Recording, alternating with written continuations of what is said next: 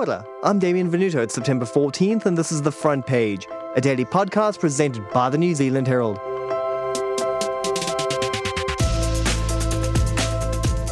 After relentless downpours across the North Island for most of the year, the weather in Aotearoa is about to take a rapid turn. Meteorologists are predicting that we will soon see El Niño conditions take hold, bringing warm, dry weather. But those rejoicing about the prospect of a hot summer might want to put the cork back in the champagne and reflect on what this actually means. So what's headed our way, and what all-time records are likely to be broken this summer? Could dry conditions lead to environmental complications we just aren't prepared for? Today, on the front page, Niño meteorologist Ben Knoll helps us understand how to prepare for the rapid weather change headed our way. Ben, you've said that the weather would be taking a rapid turn in the coming weeks. What's on the way? Yeah, so after a good year of very wet conditions for New Zealand, things are going to be turning quite a bit drier during the second half of September into October for many regions of the country. So large parts of the North Island and northern and eastern South Island are probably going to be settling into a drier than normal weather regime for the weeks ahead. And what's happening is we've got El Niño in the climate system. El Niño tends to bring more westerly winds to New Zealand, and that's exactly what we're expecting for late September into October. And it's going to come with high pressure. And that high pressure system, we often say high pressure means happy weather, H for a high, H for happy. But over time, too much happy weather actually can turn into not such a good thing. So that's kind of the high level lens. Things are going to be quite a bit different in terms of our weather compared to what we've experienced lately over the last 6 to 12 months. I understand that the impact of El Niño will be quite different across the North and South Islands. Can you explain that difference? Yeah, so in El Niño conditions, there tends to be more high pressure near and north of the North Island, and that keeps the North Island kind of sheltered from those rain-bearing weather systems. At the same time, there's low pressure often near and south of the South Island. So that can send vigorous fronts into the likes of Southland and Fiordland, Stewart Island, and along the west coast. So those areas that we would typically expect to be seeing quite a bit of rain, really kind of that notch being turned up in terms of the intensity of the rain for the lower and western South Island. And another facet that I think people are really going to start to notice is the wind. The wind is about to turn quite exceptional during the second half of September. Westerly winds that will be strong to potentially damaging at times for large parts of the South Island and even parts of the Central and Lower North Island. So just some regions, the West Coast, Canterbury High Country, Otago, Marlborough, top of the South Island, Nelson, and Wellington and Wairarapa, and eastern parts of the North Island as well. All of these areas are about to experience a very windy period as we look ahead in the coming weeks. You've mentioned in the past that we are still likely to see a few coughs and sputters of La Niña. Are we now well and truly past that point? Yeah, so this is interesting. As La Niña waned over the course of winter, we occasionally had these downpours still affecting us. And that was a result of the lag in the climate system. We had 3 years of La Niña, and that means that it was kind of slow to relinquish its grip. Now what we're seeing is the climate driver El Niño becoming more mature.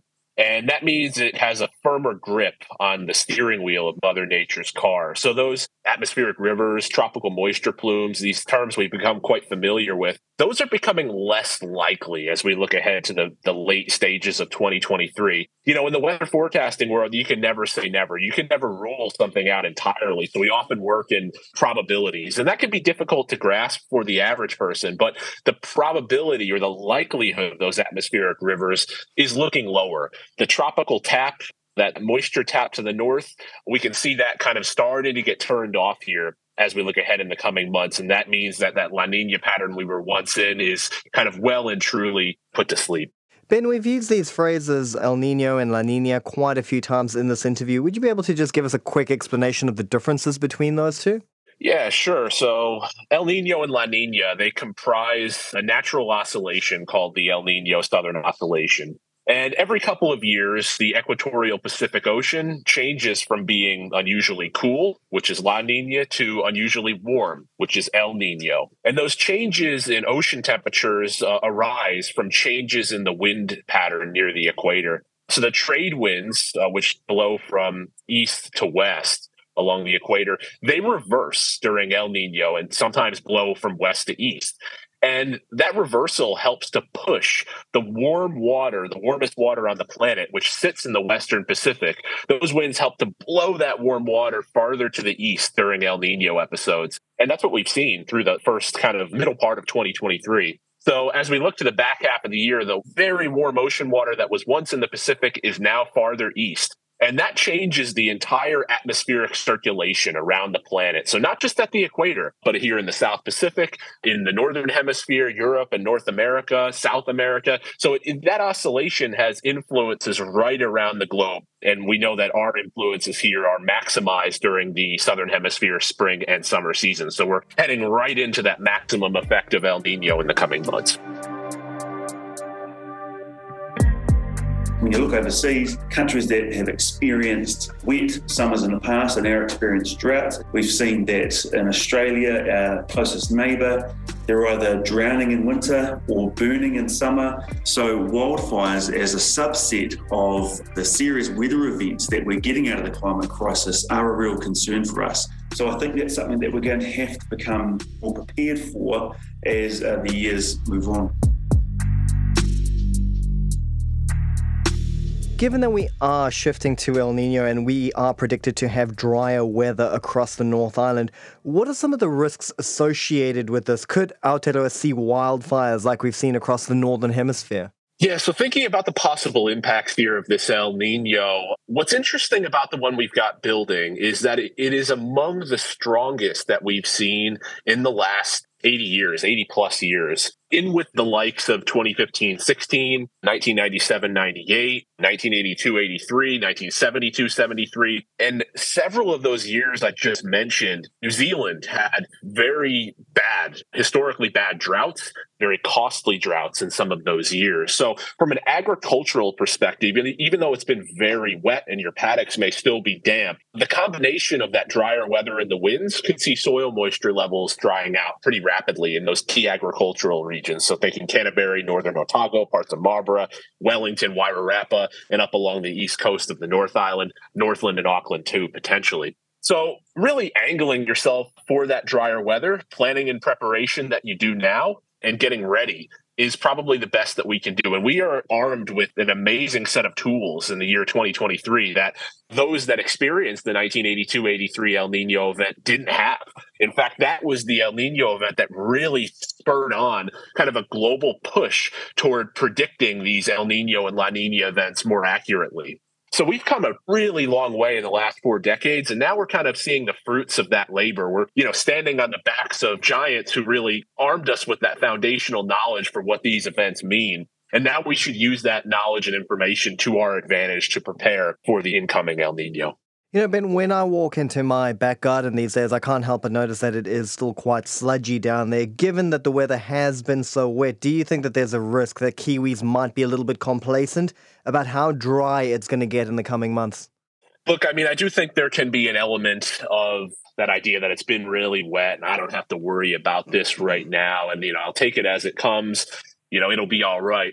But I do think that the little things we do now, even starting to think about conserving water, if you're on tank water, for example, in the North Island, the Northern and Eastern North Island, or the Eastern South Island, that could pay dividends down the line. If you're, a farmer thinking about having those plans for the summer season, if we do get another, drought that's like 2019-20, for example, which does have some climatic similarities with the present. In fact, there's a pattern in the Indian Ocean called the Indian Ocean dipole. It's in its positive phase, and that's actually what we had during spring 2019, and that led into that really significant drought over the summer of 2020. So using the past to kind of help guide us in the future, I think right now things are still quite damp, but things are going to probably turn in a hurry. And all of that fuel that has been built up over the last couple of years, such as debris still from the cyclone or very good growth across the country, actually could be fuel for wildfire activity fanned by those winds we were discussing earlier. So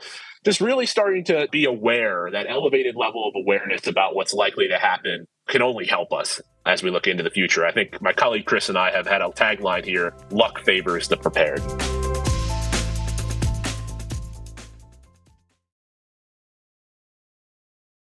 If you're enjoying this episode of The Front Page, brought to you by the New Zealand Herald, make sure you follow us wherever you get your podcasts. Spring is always a very unpredictable season here in New Zealand. Is there going to be a big difference between spring and summer this year? Yeah, so that's an interesting question. There's kind of a two-pronged answer I'd like to give. And spring can be unpredictable, but what helps predictability on a seasonal climate scale is having strong climate drivers like this El Niño. So in the Pacific, actually the most accurate projections of seasonal forecasts come during strong El Niño events. So we've actually got maybe a little boost in predictability this year. So when we talk about, dryness, windiness coming on, there's a little bit more certainty, in that prediction than would normally be the case. In terms of what it all means for summer, I think that's kind of the question that's on a lot of folks' minds. And we haven't issued our official summer outlook yet. But what happens is El Niño patterns can kind of get stuck in. So what happens during spring, such as some of the things we've been talking about, could very well settle in for the summer season and favor dryness in those areas that also experience dryness during spring. El Niño-like patterns, could be with us into autumn of next year. So it could be a multi-season affair. And I think the impacts to that, on one side of the coin, maybe it'll generate some of those kind of classic Kiwi summer weather conditions that have been largely absent the last couple of summers.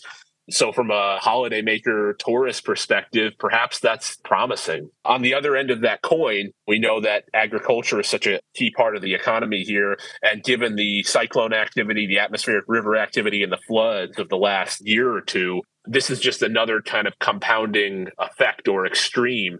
And that can be really difficult to manage, not just, thinking about the on-farm activities, but also I think from a mental health perspective, dealing with these challenges when it comes to the climate can be quite tough. So acknowledging that as well. I did like that little phrase that you had about luck favoring the prepared.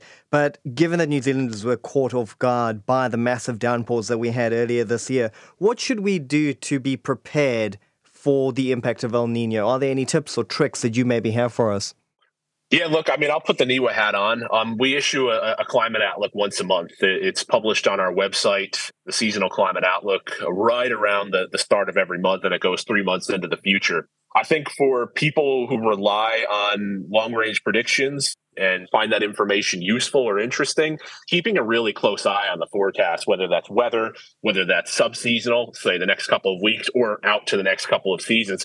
Keeping an eye on those trends and changes is important, and perhaps more important in an episode of a strong El Niño event. So doing that will maybe pay dividends down the line. And also, as we mentioned earlier, having a general sense of awareness around the climate patterns we're likely to experience in the next half year or so. The windiness, so things like checking if it's all right to light a fire before you actually do it, checking the forecast. We've been working closely with our partners at FENS, kind of getting the messaging out around that type of activity in this summer and the risk associated with it, with the wildfire activity. And again, from a water conservation perspective, maybe getting the messaging out sooner than later will help us. We know that Auckland, for example, went through a water situation, a shortage situation a few years ago during that drought. And again, while it's been wet, the little things that we can do now actually can help us out down the line. As wildfires rage in many parts of Europe and the Mediterranean, scientists say this July is on course to being the hottest ever recorded, a global average of 17 degrees Celsius globally. This summer, dozens of people have been killed and thousands made homeless across the Northern Hemisphere. While the fires are likely to die down as the summer runs its course, the danger remains that what we consider catastrophic today may become part of everyday life tomorrow. We definitely do seem to be entering the age of record-breaking weather. So July was the hottest month on record ever. Could New Zealand break further records in the coming months? I'm actually looking ahead to the end of September, Damien, and I'm seeing a chance for potentially record-breaking temperatures in the coming month. The next couple of weeks make that for New Zealand. As we look to the back half, make that the back 10 days of the month, we're going to have air masses coming across the Tasman, so a trans-Tasman connection from the deserts of Western Australia.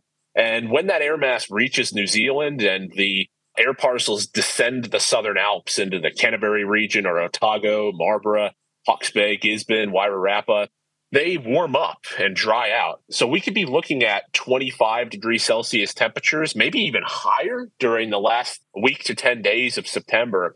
And if we look back, New Zealand's kind of national temperature record for the month of September, it's above 28 Celsius. But if we reach about 28 Celsius in the final week to 10 days of the month, that'll put us up there with the very warmest September days that New Zealand has experienced during the month of September. And these types of patterns may well be on repeat as we go into the rest of spring and then potentially into summer, where on occasion we get these really warm to hot air masses from Australia. The last couple of summers, there's been a lack of 35 plus degree temperatures. I think that streak is going to come to an end this summer, where we could be reaching 36, 37, 38, maybe even 39 degrees again later in 2023, early 2024, when these hot and dry air masses transit the Tasman Sea from Australia. I should also add that El Niño can come with fast changes. So maybe there'll be 2 or 3 days of really hot conditions, and then that'll be followed up by a dramatic southerly change that lasts a day or two. So being prepared for those really potentially variable or changeable conditions, not just during spring, but maybe into summer as well. Ben, looking forward at the potential of those records being broken, what are some of the concerns that you have as a meteorologist? Oh, look, we just finished up a streak of 73 consecutive months of near average or above average temperatures in New Zealand. So we went over 6 years without having a month with below average temperatures. And that is statistically very, very unusual. And look, our climate is changing. It's warming up, and we're not seeing those cold temperature extremes that we once did. So, a summer that someone is experiencing now, maybe in some areas, the coolest summer that they, likely experience for the kind of the rest of their life type of thing. So the summers of today actually are maybe cool when we look back, and it's the year 2050 and we're looking back to the year, 2020 or the early 2020s. So it's to say that those extreme temperatures on the high side are becoming more likely. And that does come with heat-related stress, not just for humans, but for animals as well. So thinking about our livestock here and the effects that may have on changing temperatures. So these are multiple facets here that, a warming climate, not just with those rising temperatures, but also the fact that a warmer atmosphere can hold more water vapor. So we saw the effects of that earlier this year with the cyclone activity. So we kind of get it on both ends of the extreme. And that's how people will feel climate change, through the extremes, whether that's heavy, intense rainfall that causes flooding or warmer temperatures that lead to a drought starting quicker. Thanks for joining us, Ben. That's it for this episode of The Front Page. You can read more about today's stories and extensive news coverage at nzherald.co.nz. The Front Page is produced by Sean D. Wilson and edited by Paddy Fox with executive producer Ethan Sills. I'm Damien Venuto. Subscribe to The Front Page on iHeartRadio or wherever you get your podcasts. Then tune in tomorrow for another look behind the headlines.